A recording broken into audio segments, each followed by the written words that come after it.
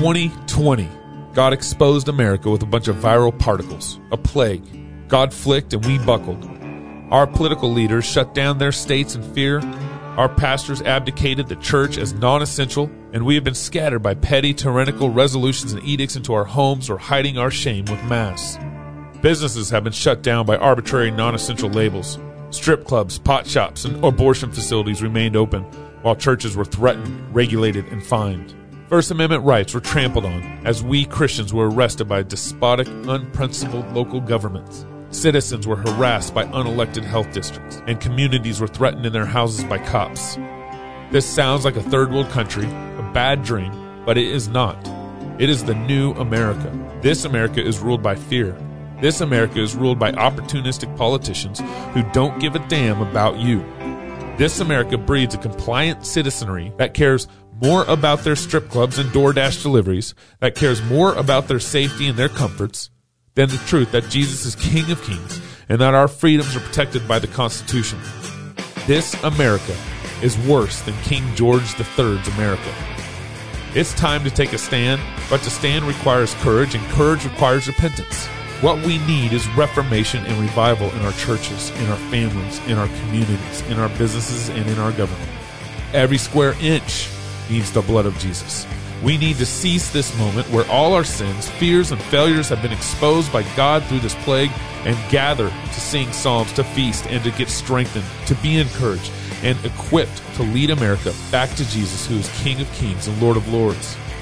Governor after governor instituted some sort of shutdown, ignoring your constitutional rights. There was one governor, one state, that did not buckle and join the crowd of governors driven by fear. Governor Christine Noem has stood strong through this pandemic. And so we are bringing our first annual Fight, Laugh, Feast rally to Rapid City, South Dakota, April 29th through May 1st. Join us in the land of the free and the home of the brave as we learn to love God, sing psalms, and defy tyrants.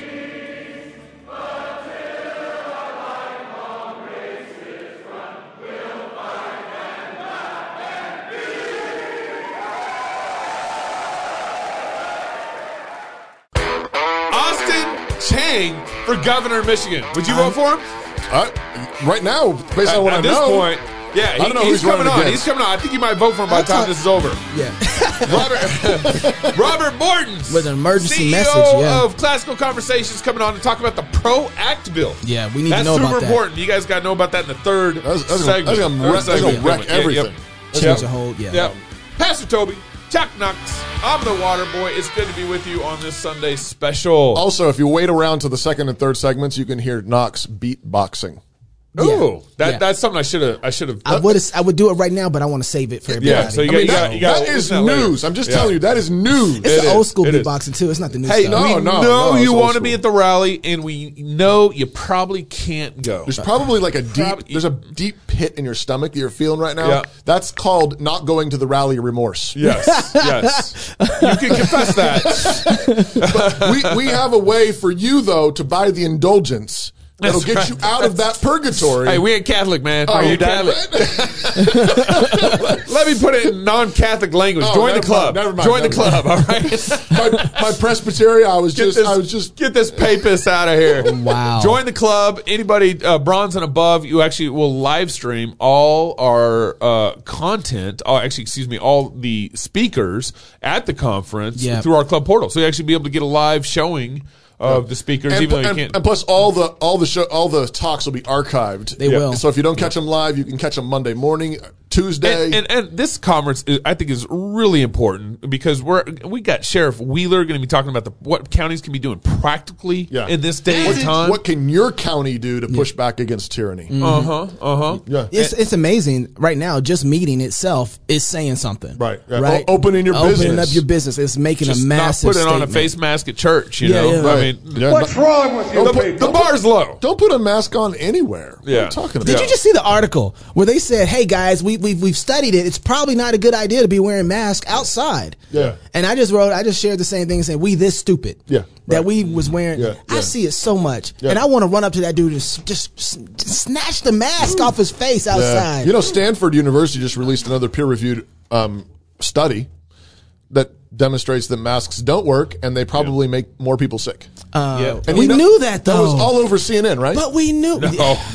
No. No. Yeah. You know, Dr. J. Bhattacharya. We're sorry, Jay. Our Presbyterian brother, Jay. Dr. J. When I released my federal lawsuit, he's like, "Man, I'll come up and be a expert witness in your lawsuit, bro."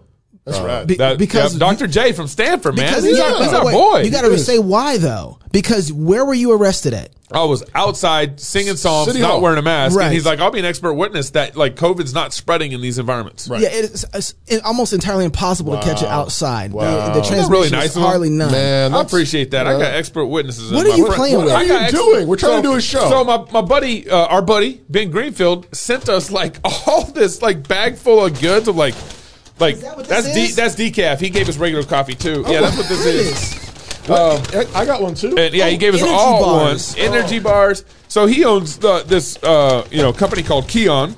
I think you can go to the website. I got one too. Keon.com. Got my name on it too. You know You what? put our names on it? He did. He did. Wow, chocolate knocks. And so, getkeon.com is his website brand. There's all these kinds of supplements. This is ridiculous. And everything that he put in here for us is a real gift, real thoughtful. My wife saw it and she's like, "That's a lot of money." Skin serum. Man. I got skin serum, guys. You need that. I'm about to be Brothers glowing. need that. Yep. Oh my goodness. About to look like I came down the mountain. So you guys looking for some supplements? Oh my! I'm trying these energy he's bars. got energy bars. Oh, let me try yours. They're highly chocolatey and nutty and honey. I mean, and coconut. I love coconut. you had me at chocolate. I think you got enough energy, Gabe. I would just not. Hey, I don't think you gonna need another take one. one of my bars. I want one later. Then It's okay. We'll see. I can't believe he's doing that. Hey, this show's brought to you by Classical Conversations. Classical Conversations supports homeschooling parents by cultivating the love of learning through a Christian worldview in fellowship with other families who want to do the same thing. They provide a classical, Christ-centered curriculum, local, like-minded communities across the United States and in several countries across the world, training parents who are striving to get to be great classical educators in their own homes. For more information and get connected, please visit their website at classicalconversations.com. Classical Christian, get connected, get community. You know what? Get your kids out of public school. And Yes. they day ones. They've been down with us since day one. Oh, yeah. Sorry. Classical Conversations has been supporting us for a minute. Even before I think we were worth it to advertise on our show. Have we ever been though? Let's be honest. Yeah, Have we ever been? Yeah. Gabe's like, yeah. No, we are. No, we go, like our daily news brief. In fact, if you guys want to advertise with our shows, it's a great way to support us. But our daily news brief is a great place to spot. Of course, on our Sunday special is a great place Midweek to advertise with Fix. us. But our daily news briefs, we've been getting a lot of traction there. For ads and everything, and our people have been getting a lot of responses on we that. are only worth it we because track them. That's great. We are only worth it because of the people who listen to us. Yeah, I gotta because tell you That's guys it. are also checking out who we advertise. Sharing And the we don't just advertise anybody and everybody. We want to advertise stuff that we think we is believe helpful. in. Yep, that we think is helpful to We you. actually believe in. All right, take that bag off the table there, Toby.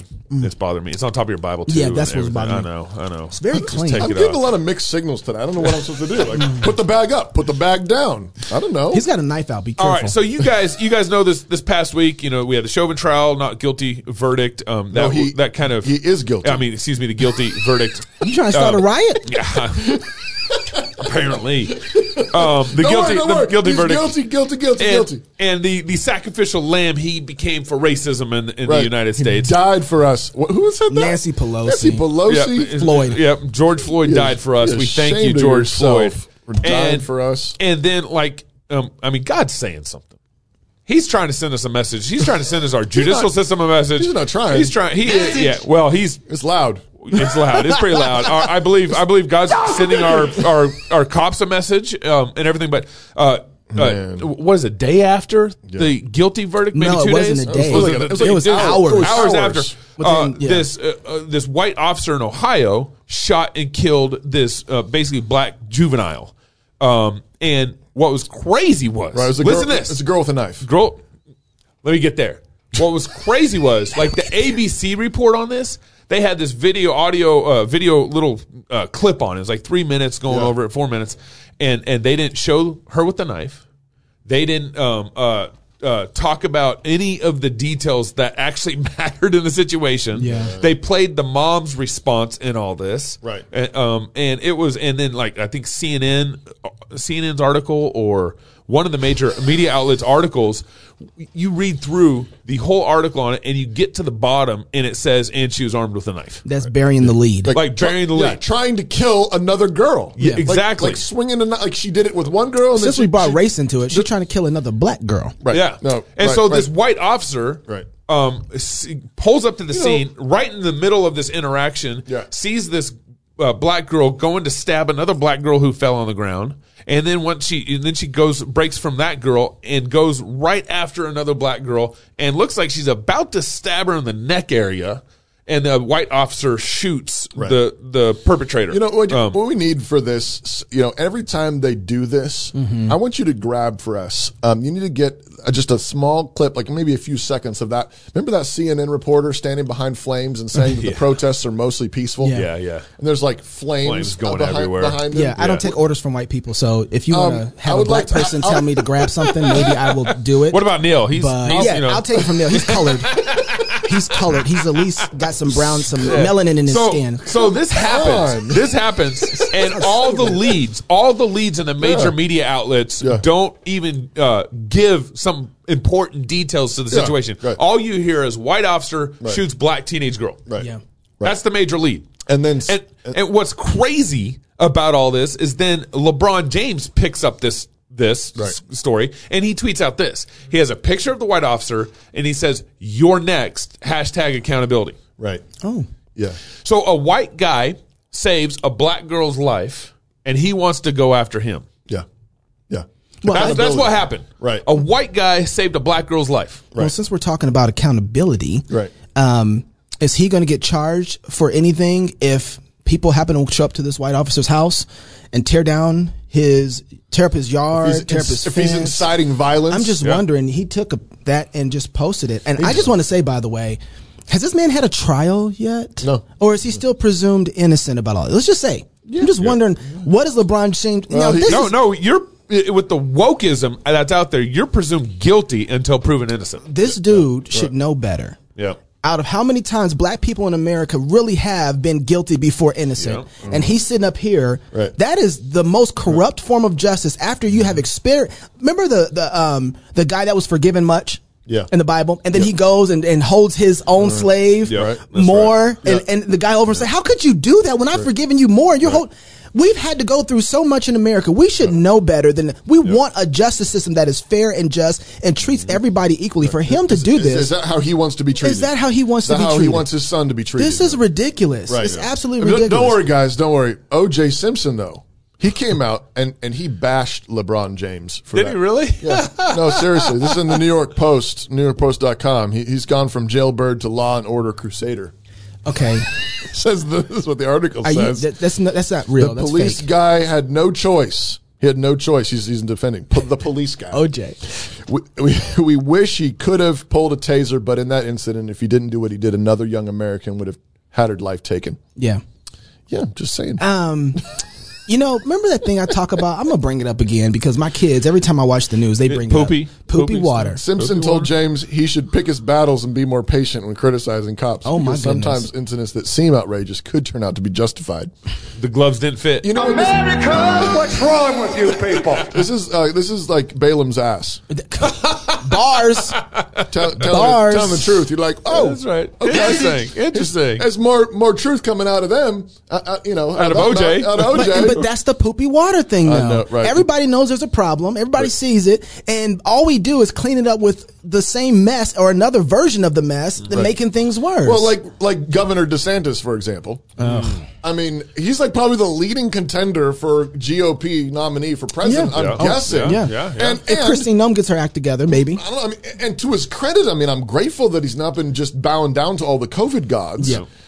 But guys, did you catch this? So he has this riot bill. He signed this riot bill, anti-riot bill into law. No, it's a riot bill. If you are rioting and you get arrested, you go to the jail and you stay in jail until you have your first appearance. And then obviously the judge can determine whether you get a bond or not. But we're not going to just have someone go into the police station, take a mugshot, and then go right back on the street to reoffend again. We also have a provision, which I think you'll appreciate, because some of these local governments in these deep blue areas, they just told the police to stand back. They let some of this happen. In our bill, if a local government does that and they breach their duty to protect the public, then if you are damaged, you can sue the local government for damage to yourself or to your property.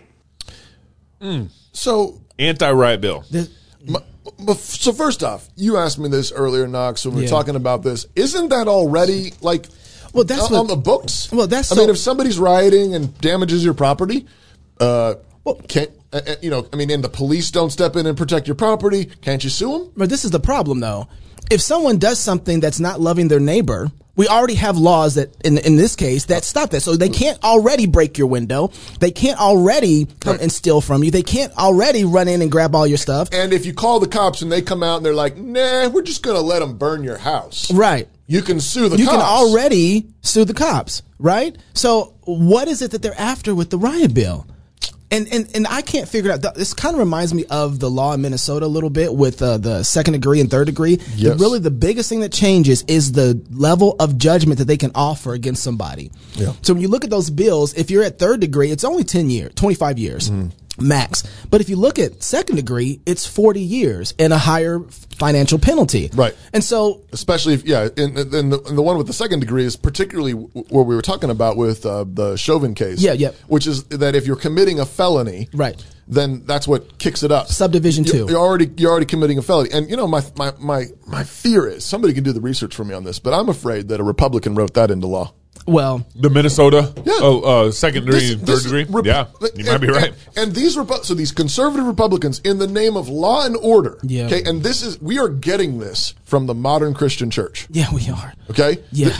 And the reason is because what is driving this is it's like this is bad, and then you're just making it up as you go along. That's right. Yeah. So you got LeBron lefty woke, and you got Republican broke. That's right. Right? You got you got Republicans like that's bad, and then they're like, I know, we should make it real bad. Yeah. Real bad. You know why they're doing that, though? And then they just make stuff up. They're doing that because they aren't enforcing the laws already. And so they have to make more laws to say, okay, because here's the deal. There is a difference to a society when all of a sudden they actually are enforcing certain laws. Right. A society that actually sees the death penalty taken and put publicly. Taken seriously. Permeates the culture. Exactly. And it's called trickle down. Trickle down politics. This is a trickle down economy. This will change your life. No, but seriously, the most fundamental one is sanctity for human life. That's right. And that means it just goes back to every Bible-believing Christian, I'm going to say this because I know it's not true, but it should be the case. Yep. It goes all the way back to Genesis 9, goes all the way back to the Noahic covenant. So this applies to every nation. Don't bring me some, anti-theonomy business in here. No. If you take a person's life, then your life is forfeit. That's right. Right? And as soon as you abandon the death penalty for murder as the norm, this is what we do. You took a life, your life is forfeit. Yep. Then what trickles down is you're saying there's a chance. Yeah. Right, exactly. You're saying we don't have to obey God. You're saying there's wiggle room. That's Minnesota law. And, there was a SCOTUS decision. I covered this on the Friday news brief, which you can get at the Fight Laugh Feast app, where there was on Thursday an appeal there was a ruling by Supreme Court of the United States against a minor who murdered his grandfather in Mississippi. And Mississippi law originally said that life without parole was mandatory. Just mandatory. And the nature of the appeal had nothing to do with the merits of the case. So nowhere along the line was it being appealed that he did or didn't kill his grandpa. Everybody agreed that was what happened. Yeah. The question was, what should the sentencing be? And the Supreme Court had another ruling after his conviction of life without parole, in which it ruled that states have to allow judges discretion. They can give that life without parole, but they also have to have discretion to not give life without parole for minors. Yeah. Okay. So it went back to the judge in the Mississippi state trial. He looked at it and said, no, life without parole. And then it went back to the Supreme Court, and the Supreme Court said, that's fine. He used his discretion and he did it. And anyways, but why are we talking about life without parole? Yeah. Republicans wrote that. Yeah. It's Mississippi. That's right. Yeah. And you're disobeying God. Right. He murdered his grandpa. Yeah. Okay? Do justice. You don't love justice if you are not insisting on obeying God and he needs to receive the death penalty. And so as it relates, though, to the stealing that's going on with the rioting and stuff like that, one of the things that we forget about is what's supposed to happen to thieves. Yeah. They're supposed to pay it back, and they have a certain amount of restitution. They're supposed to pay back. And so not jail time. That's right. And here's really interesting. So what happens, though, if they don't have the ability to pay it back? Everybody, so what happens? I'm going to tell you. Oh, yes, sir. Slavery. Okay. Debt slavery. And you know why? And here's what's interesting. Everybody gets so up in arms with that. They get so mad about that because it's like, we already had slavery, didn't work. Here's the thing. We still have slavery. It's called the 13th Amendment, people. If you look at the 13th Amendment, it didn't abolish slavery. It regulated it. Federalized it. It federalized it. The federal government didn't like the states regulating slavery. They wanted it. And they wanted to be the master. And you know who gets this more than anybody else? Liberals. There's a documentary called The 13th. It is a fascinating documentary. I still got to watch that. You got to watch it. You got to read That Hideous Strength. I got to watch The 13th. Okay, I'm working through it. But the inside of, so listen, you can't, there's some things that are inescapable. Right. The Bible already talks about slavery is inescapable. It's inescapable, and it works really, really well as far as if you follow God's standard. They're already regulating it, and they're doing it poorly, which is why we have a prison with 2.3 million people inside the system. The Bible says that you can have slavery to work off debts. Right. In order to put things right. That's right. And it allows a time period in which you can, so you don't have to be there for 6 months. It's until the restitution is fulfilled. You can work overtime and get it done in 3. Or 2 weeks. But our federal system says you can have slavery, and then you can be caged like an animal for the rest of your life, and all the taxpayers in your state are going to pay for you to sit in a cage doing nothing for the rest of your life. That's absolutely right. That's inhumane. It's wicked, and you're not actually putting anything right. And Republicans, okay, you've been discipled by Christians who don't know what they're talking about. That's right. I'm sorry. That's right. I'm sorry. Come on, preach on us. Right. Preach. But the Bible is full of God's good word to us. Okay, it's full of light. Okay, we got to obey it. If you're gonna replace this system with something, because right now we're at that process, we're about to merge a new system. Reform is coming, whether you like it or not. Right. If you're not using God's standard, you're going to be right back in the exact situation. You are just as autonomous as the people right now. You want to be woke LeBron or broke Republicans? Right, and then you're just handing the next guy, basically a sledgehammer to hit you with. Yeah. Because when you don't do it God's way, it's going to come back and kick you in the face. More cross politics coming up next. You don't want to miss Austin Cheng. I knew you guys were going to hit that. And the third segment, I'm beatboxing. And Knox beatboxing. When a medical need arises, hundreds of thousands of Christians across the nation care for one another by sharing financially for those medical needs. Samaritan members pray and reflect God's love and care by providing for one another. While times continue to change, God's love doesn't. He cares for us as we are called to care for one another.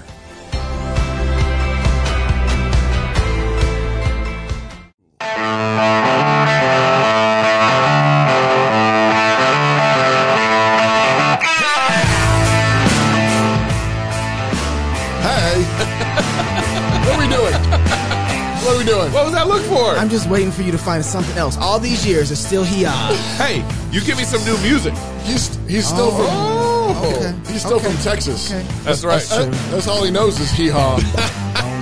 You see him with his cowboy boots up on the table? Yeah, on the table. We walk in here this morning People with his cowboy boots on this table. This sacred. I was working. Sacred Fight Laugh Feast table. Hey, welcome back to Cross Politic. Thanks for joining us. We are very grateful to have with us today Austin Cheng. Or Chenge. Or whatever. Change. We want change. He'll do whatever. He's a graduate of the School of Law at the University of Birmingham, England. He raised over $200,000 funding his first startup, Holla.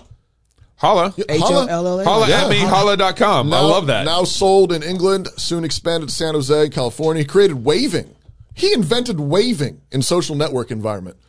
You know the wave? Are you serious? On Facebook. I hate this guy. That's what I hate him right from the start.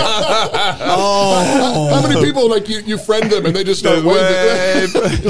This is going to be a horrible interview. I don't know you. And they're just still waving. In 2016, his off-road vehicle design, termed Wazobia Tricycle, aimed at improving the lives of peasant farmers, made history in the West African region, nation of Nigeria, as the first designed, engineered, and manufactured by a person of Nigerian descent. Since 2018, he served as a specialist in the U.S. Army, where he's been decorated with an Army Achievement Medal as Distinguished Honor Graduate with a CGPA of 99.8%. That sounds really good. For exceptional performance while on active duty. And as of March 2020, that's a good time, Austin became the first Republican candidate for governor of Michigan for the 2022 election. Austin, thanks for joining us on Cross Politic. Oh, thank you. Thank you for having me. So, you're running for governor of Michigan. Yeah. And my first question, I guess, is sort of, are you crazy?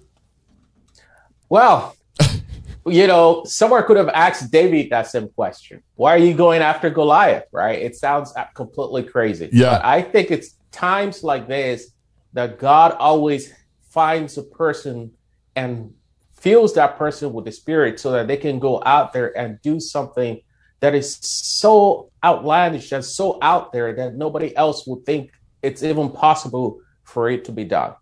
He talking about filled with the Spirit. He brought in King David. Okay, give him some organ. This is what we about to do. Okay. You see where this is going? You bring up the Spirit, I might forgive you for the wave. That's okay. There's forgiveness in this room. There might be a little. Yeah. We'll see. So, Austin, when's the last time that there was actually a Republican governor of the state?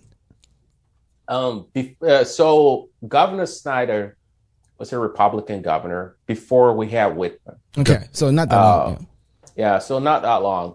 But the issue we're facing here is not about a Republican governor or a Democrat governor. We want a governor that thinks about the people of Michigan. The governor that is going to sit back and remember that little farmer in a small village somewhere, and also think about that small business owner that is so happy about inheriting his small business from his father, like his father before him, and so on. The governor that's going to think about all of those people, the veterans who come back after serving their country for 30, 40 years, giving it all, only to be told that the Constitution and the people can just simply be ignored by the next politician. We want a governor who thinks about those people when they go into office. So, Austin, my friend Steve Dace did a show this past week, just kind of ripping into the Republicans in Michigan, the Republican Party in Michigan, as weak, as inept, as in just incompetent, as a party. No leadership. No leadership in the Republican Party in Michigan. Like, where's his criticism coming from? I'm not familiar with Republican politics in Michigan, but I trust my friend in his criticism. What's going on with the Republican Party in Michigan? So basically, the people are not feeling the change that they need from either party at all. They're not getting the change. That's why I talked about the ordinary Michigan citizen is not feeling it. So what happens is you have people who come into office who say they're Republicans, but the ordinary American doesn't feel it. Still the same thing, the same way they feel when there's a Democrat governor in place, the ordinary person feels the same way. So that's exactly what happens. So I believe that's what he's referring to. So but that's been the norm here in Michigan now for a very long time. So if you declared you were running for governor last March, that's COVID. Right when COVID. That's COVID's birth. It's your fault. Oh my goodness. It's COVID's birthday. So let's say you were governor March 2020. What would you have done with the onset of COVID-19? The first thing I would have done is not shut down anything. That's true. All. You can give him the organ. Give him that. That's the first thing. In fact, the reason why I got into this was I was praying about this, and I saw the steps that the governor that we have now was taking.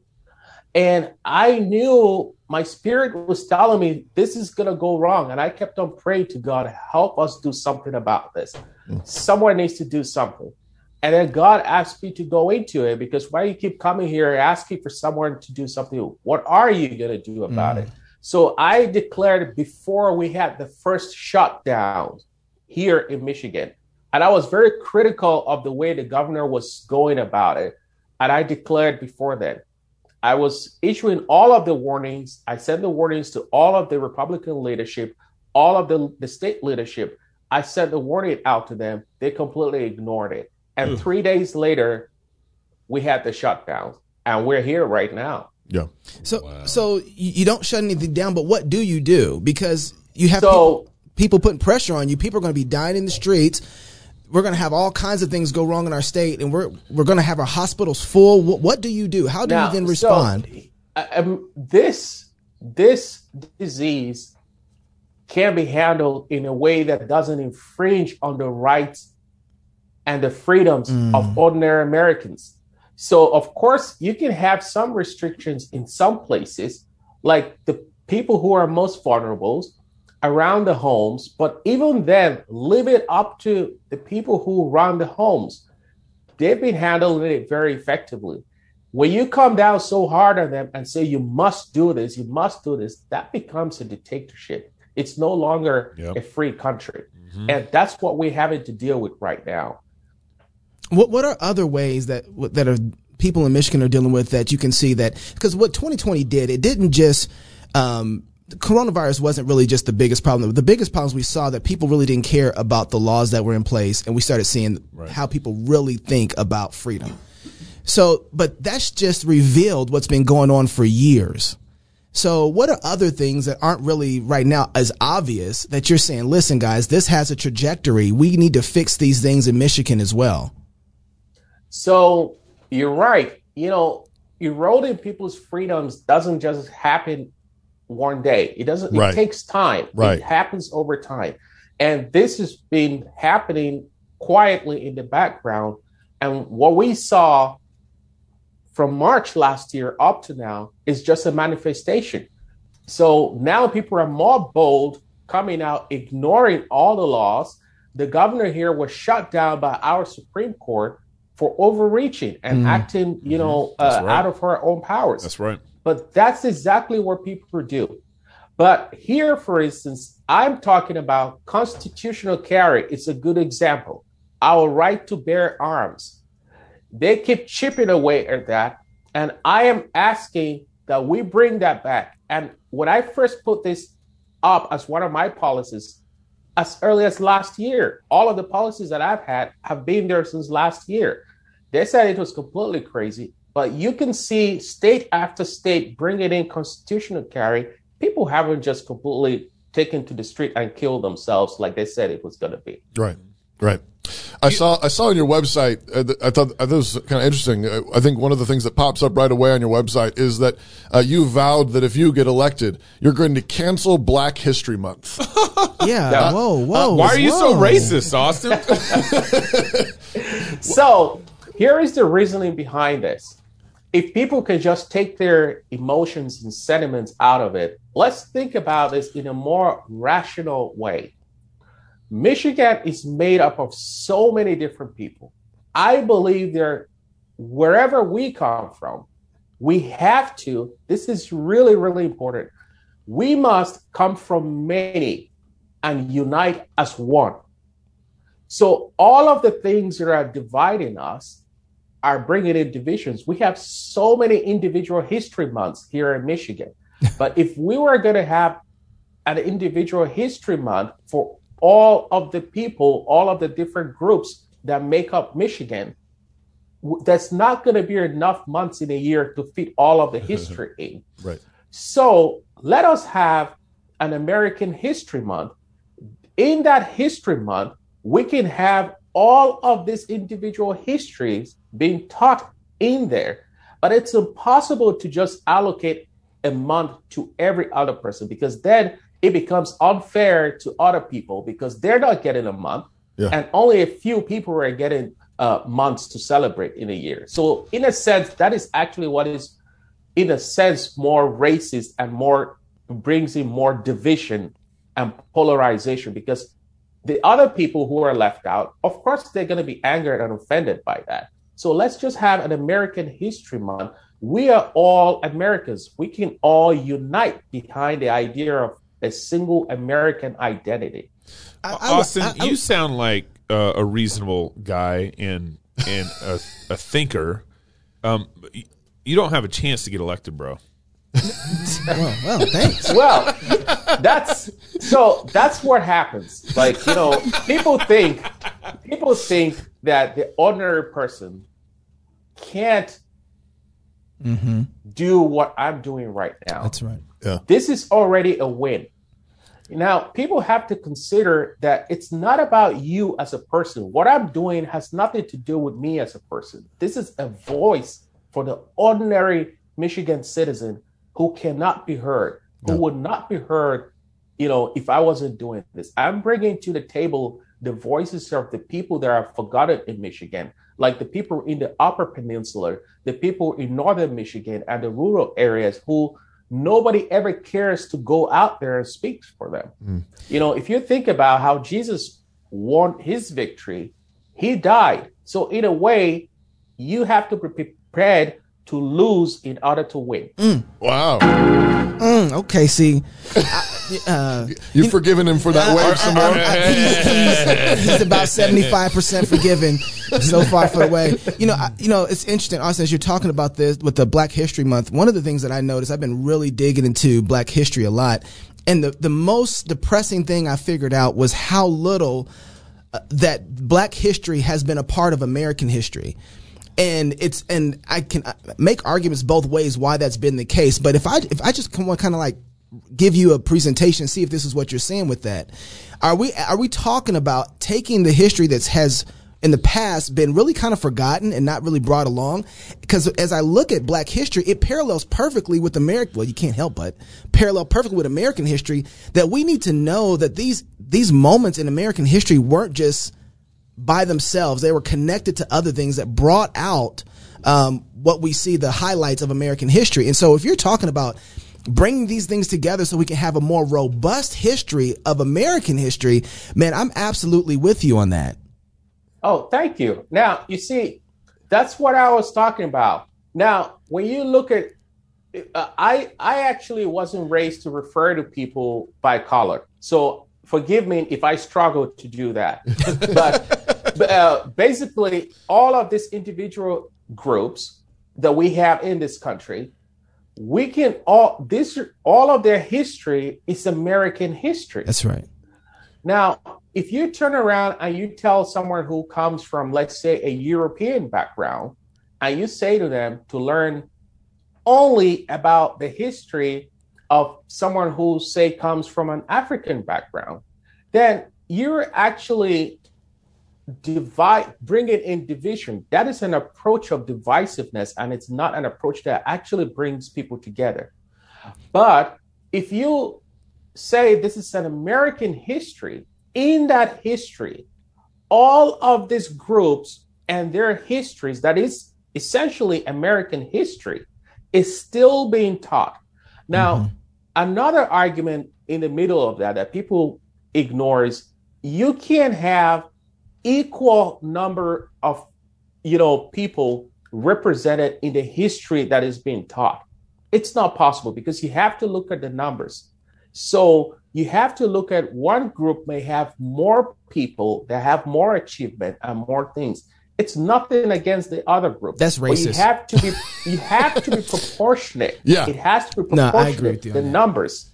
That way, it's fair to everybody. Based on what's happening. But here's the thing. This is kind of my patented question, or my regular question I ask Republicans.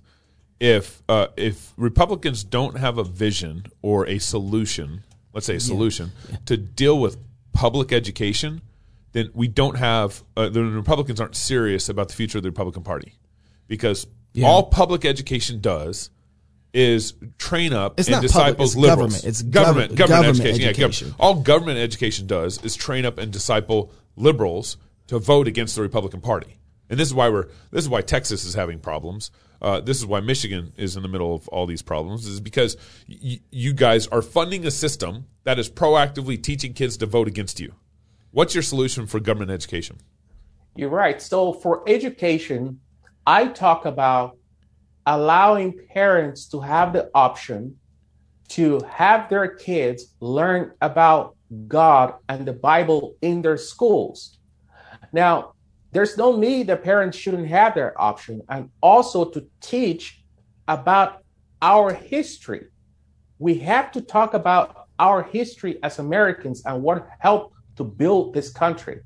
Enough of all of this nonsense that they're teaching. It's actually in the spirit of that I talked about canceling all of this individual history months, because it's polarizing to a kid. They just want to learn about the greatness of this country, our founding fathers, and how we got here. If you talk about that and also give parents the opportunity to educate their kids the way the parents see fit, not just the way the government comes in with the propaganda and rams it down the throats of these little kids. Yeah. And then who, like you said, when they grow up, they absolutely hate this country. Would you be willing to promote, I don't know, some kind of system? We've asked representatives here in Idaho this question, but some way of allowing parents who, if they don't want their kids going to government schools, allow them to redirect their property taxes or whatever to pay for, I send my kids to a private Christian school, but basically that means I'm paying 2 tuitions. My property taxes go to pay for kids that go to government schools that I don't use, and I'm paying, and I don't like. But would you be supportive of that kind of sort of structural change that would actually allow parents that kind of freedom? I think what you're talking about is exactly what my policy is. So you're talking about a voucher system that is going to allow parents or small businesses that give like scholarships and allow parents the opportunity to take. Because if you look at it, each kid, you can calculate how much the state is going to spend on that one kid. So if you calculate that, you can actually allow the parent to use that and take their child to a different school. That is something that I will allow here in Michigan. And I hope to work with our legislature in order to implement this here in the state of Michigan. That is beneficial. I think the only thing I would say that would be an improvement. Right. But the only thing I think would be even better is I'd love to hear Republicans like yourself just say, look, if you demonstrate that you're providing a different education or whatever, or just your parents, and so you have God's blessing to provide education. If you don't want to send your money to the state at all, you don't even need a voucher. You can just keep your money and you can spend it to educate your kids the way you want. I think that would be even better, but I'm glad to hear that. Yeah. Oh, thank you. So right now, it's interesting. South Dakota Governor Christine Noem had the trans bill that's sent before her to outlaw men playing in girls' sports. And she didn't sign it. And she had all kinds of reasons for why she didn't sign it. And a lot of it was because NCAA was breathing down her neck with lawsuits. If that bill came before you, what would you do?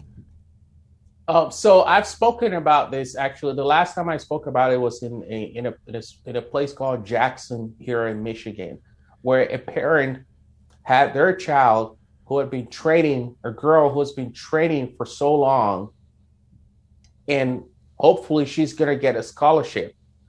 And now they're terrified and they're worried that it is possible that a trans person, somebody who is, essentially a biological male, is going to show up and then outrun her. Right. Now, I do not support that. Now, if a bill like that, I don't know the situation in South Dakota, but for me, if I have a bill like that on my desk, I will sign a bill that separates that. We don't want the biological males competing in what is essentially a girl's sport. Mm-hmm. And that's how I will live it. And the one thing that people here in Michigan have come to learn about me is that I stand by what I say. So even though I am new into the arena, people have seen that I'm somebody that when I say something, I don't back down from it and I stand on it. So all of the policies that I have, all of those policies are the things that I believe in. And what I'm telling you now is not going to change. Even when I am governor. And so where could people go to kind of read about your policies and understand more of what you're pushing if you were to win as a governor? They can go to austinforgovernor.com. Austin to learn more about me. austinforgovernor.com. Austin, thank you so much for joining. Cheng. You know what? I'd love to have you back on, man, and tell us how the whole thing is going in the future. We got to check in with you. We got to check in with you. I'd love to. All right. Hey, thank you, Austin, for joining us on Cross Politics, brother. Oh, thank you. Hi, I'm Robert Borton, CEO of Classical Conversations. Our most precious commodity is time. No one has ever lied on their deathbed wishing they had spent more time making money. They all wish they had spent more time creating a legacy. Our modern education system steals that legacy, steals that time from our children. That's why I'm passionate about homeschooling. That's why at Classical Conversations we want to give you more time to create that legacy, follow your passions, and glorify God.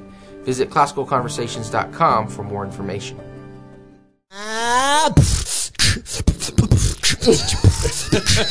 Robert Borton's. Is this the intro music? Man, I'm digging it. Robert Borton's.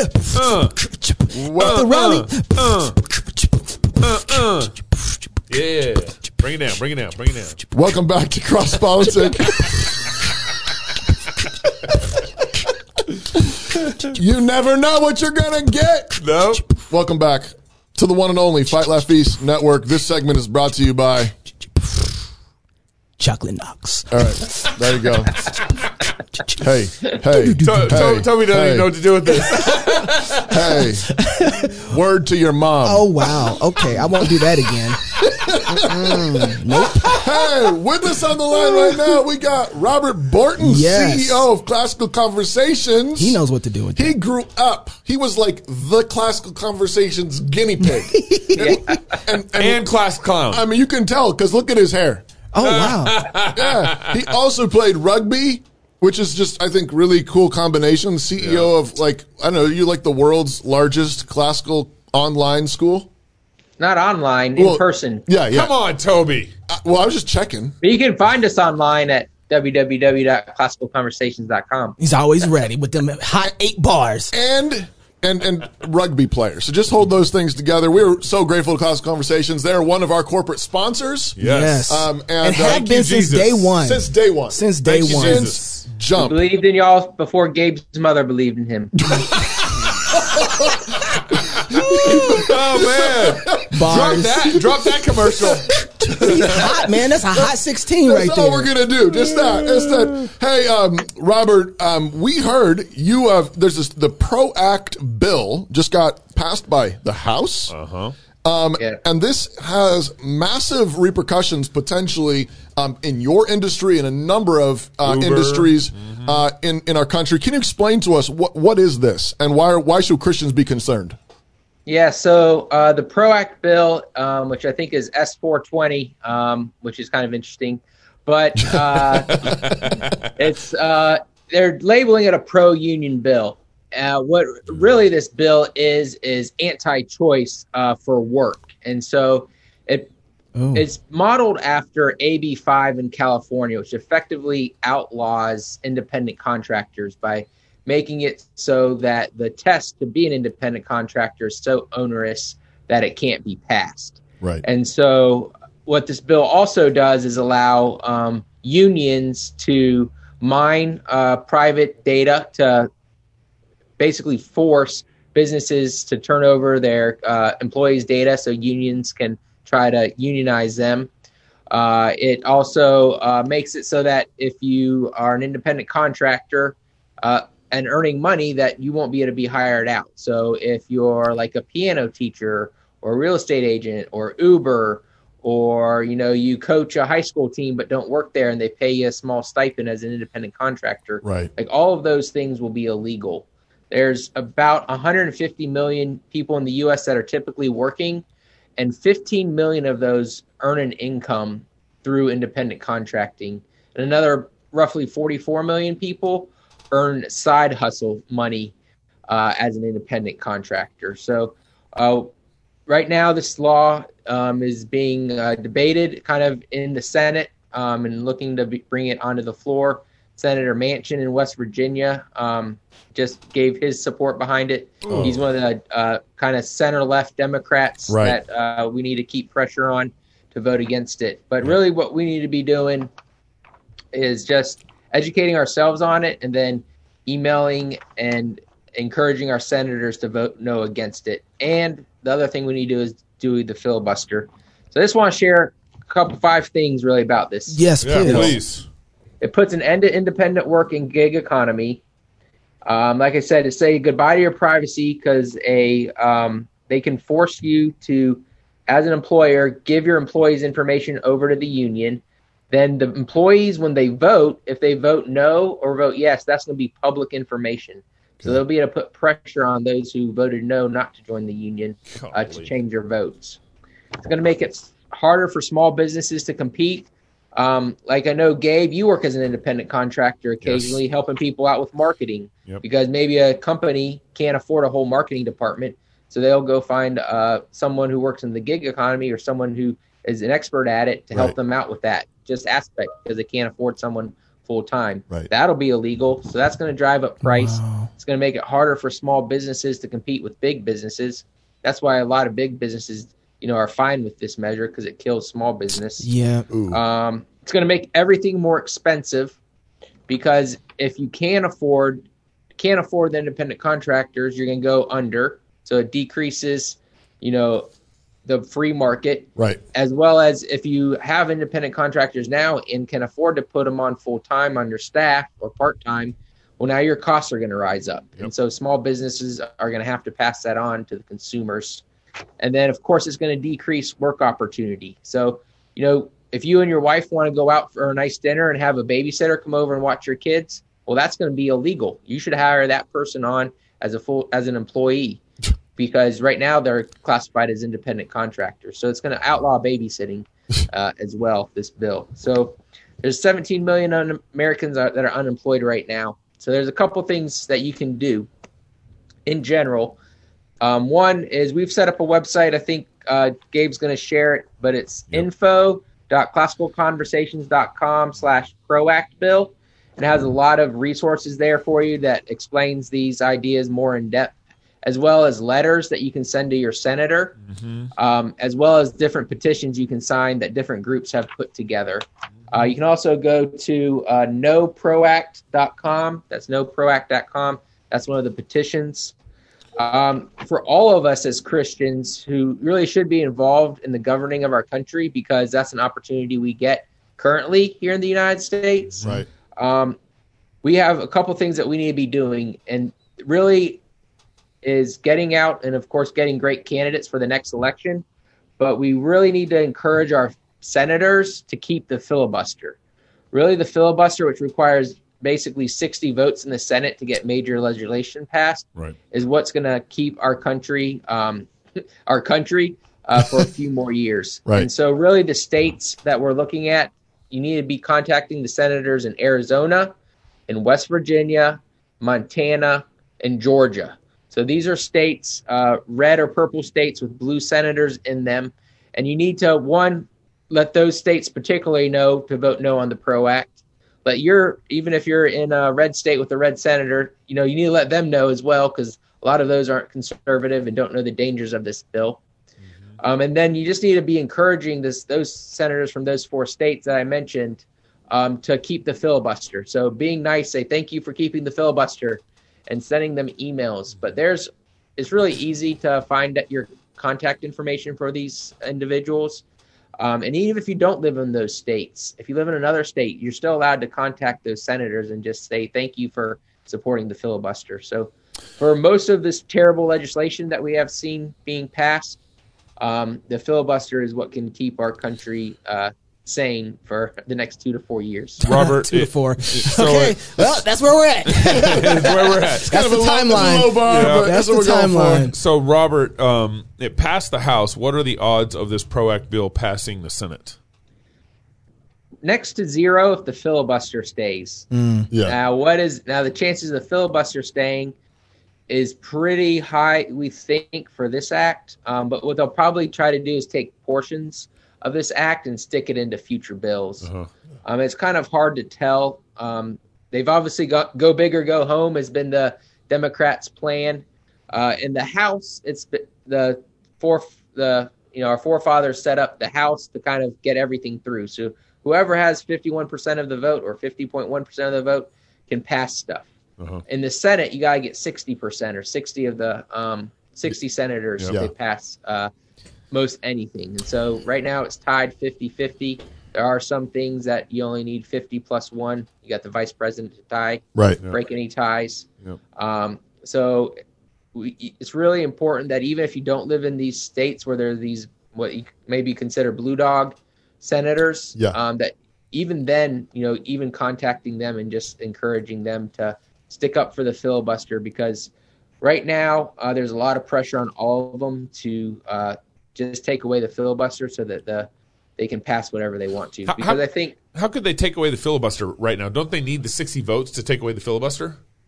I don't know that much about how that works, but it seems like the Democrats have a plan to get rid of it without it. So I think because they're the majority party, I guess maybe they can vote with the 50 plus the tie. They're not very good at following rules anyways. Yeah, I was going to say, Robert, I mean, do you have any idea, like, part of me just wants to know, like, why? Like, why are they pushing for this? Same thing. I mean, other than wanting to be as economically depressed as California. Yeah, who wants this and why? I mean, why is there such a drive for this? What's the rhetorical talking points? I mean, why are they so enthusiastic? Well, they call it a pro-union bill, so that, I mean, the talking points is it's pro-worker, and how?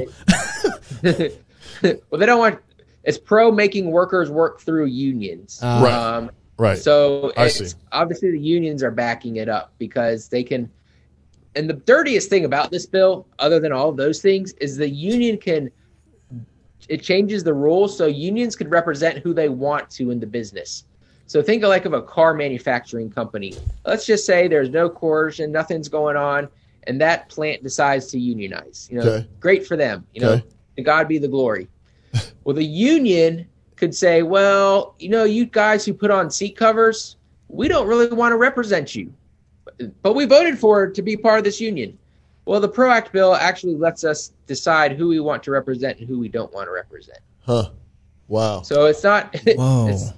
So think about that. Like it actually makes it so that you can't unionize if you want to, if the union doesn't want to represent you. This is like a 2020 nightmare. Wow. Wow. So I was just thinking about this as you saw this bill and you see it laid out in front of you. You're making the calculation just from looking at this bill on paper. When you saw this, how did you start imagining how classical conversations would have to look if this bill actually passed? Yeah, I mean, we're always proactive, and for better or worse, we have had some experience in California. Unfortunately, in California, we had to raise prices about 25 to 30%. We weren't able to offer any additional benefits to our consumers there because all of that went to doing paperwork, paying additional taxes, buying additional insurance, just following the crazy California labor laws. So unfortunately, it all pretty much goes into administrative and compliance expenses when you have these onerous laws, and a lot of small businesses aren't going to be able to afford to do that. So for us, we've learned from California. There's probably some things that we can do a little bit better, differently if it goes nationwide to protect our users and those who we support. So we've got a plan in place if this does pass. But that's brutal. But it's it's gonna definitely raise prices. But I'm not saying that for our consumers. It's gonna anyone, any everyone. business. The prices are gonna raise, and so the cost to buy goods and services from anyone is going to increase, except for maybe like Walmart. Well, that's the thing. Like, go ahead, That's Pastor. why big business wins. On Well, I was thinking. I know there was a lot of kerfluffle in California, particularly from Uber and some some of the taxi alternative services, Lyft and those guys. Yeah, Lyft. I mean, and they were kind of taking it to court, and there was a whole bunch of fighting going on. I don't know if I caught the end of that story. Sure. So the end of that story was Uber was able to use their influence to get a bill on the ballot. I don't know if it's a bill on the ballot so that the voters in California could vote it off. So the voters in California this past year voted to I remember that now. Let Uber and those services opt out of the bill. So basically the bill was targeted at those services. But now all the medium and small businesses are still affected by it because they don't have the power to get a so Uber line spends item on 20 the election. But all the Democrats in California voted to not have that law apply to Uber and Lyft. So Uber spends $20s of millions to get this on the ballot for the citizens to vote on, and they cut them out of the bill while leaving all the mom and pop shops. It still applies to everybody else. This still applies to everybody else. This is what happened in actually the state of Washington. Okay. Costco and all these big box stores in the state of Washington got a bill in front of the people to vote to allow them to carry liquor. Oh, really? I don't know if you guys remember this happening. I do. And so now all these big box stores can sell liquor, but the mom and pop shops are, I forget how it shook down to the mom and pop shop thing, but they spend all this money to carve them out, to give them access to liquor, and it really just kills things. That's wicked. Well, it really is. And this is it's partial. It absolutely is. It's like basically if you have the guy with the biggest checkbook, the guy with the most money, basically gets to like write his own legislation. Right, exactly. But what's new? But you get on the ballot. Here's the thing. Here's the thing is you get it on the ballot and the people vote for it. So it's actually the people voting for it. But part of me, I think I'd still want to vote for it. I think. Because it's like, well, if I can get Uber and Lyft, I want to get everybody out of that bill. If Robert Borton gets classical conversations on a ballot, I'll vote for that. Well, Robert, this is why something you said earlier was so important. Right now, we're playing response game. Like, they've already got the legislation presented. It's passed the House. It's going and debated in the Senate. And so we're having to get our people together to come in and say, let's not do this. And Robert said this right from the beginning. What we need to do is train up and disciple legislators and people who are in positions so that we don't even have to fight this kind of legislation in the beginning. Where are all the conservative Republican bills to outlaw the minimum wage? Right. This is just showing you how proactive we're not. Get out of our business. Let us run free markets. I mean, we need to be taking the fight to them rather than constantly responding to their new crazy. Robert, I'm giving you last words. Go, buddy. But yeah, just make sure you guys go sign the petitions. Email your senator, even if they are going to vote against it, which we hope that they will. Just encourage them because they got plenty of people trying to pressure them the other way. And really, if everyone on this show just signs a petition and emails their senator, and we'll make sure that this bill doesn't get passed and we can continue to live in a free country. Look, we've said this before from our boy Joseph back home. Take 10 minutes a year to get involved in politics. That's all you have to do. And don't forget that when you teach your children to love God with all their heart, mind, soul, and strength, what Knox is going to say in just a second, and when you're baptizing them, what you're doing is you're training them to take the fight to them. That's right. But you've got to actually teach them what the Bible says about minimum wage. That's right. Yeah. You actually have to have some standards to be able to do that. Robert, thank you so much for joining us. If you're single, get married. If you're married, have kids. And if you have kids, go baptize them. Until next week, love God with all your heart, soul, mind, and strength. Love your neighbor as yourself. Go fight, laugh, and feast. This is Cross You're not going to do that beatbox thing? We out! We did not design a cookie-cutter curriculum meant to chop students into appropriately shaped submissives or snowflakes for the secular zeitgeist. We designed our curriculum the way we did because we want our graduates to be equipped to stand courageously against that destructive zeitgeist and to honor their maker and how they, body, mind, and soul, battle to save their communities and the entire Western world from our current diseased insanity. New St. Andrews College is not in the business of rubber stamping graduates for this particular job market or that particular career. We aren't happy unless our graduates are equipped to tackle any constructive cultural task anywhere, from courtrooms to hospitals to job sites to movie sets to the highest risk job and the most important setting of all, the raising and training of the next generation of immortal souls around dining room tables and in pews. The world may have gone mad, but it's not the first time. It has been saved before and by particular people, many of whom shared a very particular type of education. Augustine, Calvin, Jefferson, Churchill, and many lesser-known heroes in times of madness all had one type of education, one type of training in common. And it's the same kind of rigorous education we currently pursue surrounded by the rolling wheat fields of Idaho. By God's grace, our civilization will be saved, or rebuilt, from the smoking ruins. The men and women capable of such a task, capable of fearless joy and fiery laughter, all while undertaking such hard cultural labor, those are the kind of graduates we want, the kind we expect. They are why we exist and why we teach what we teach. So you might call it a major in world building or culture shaping, or a major in saving civilization. We call it classical Christian liberal arts.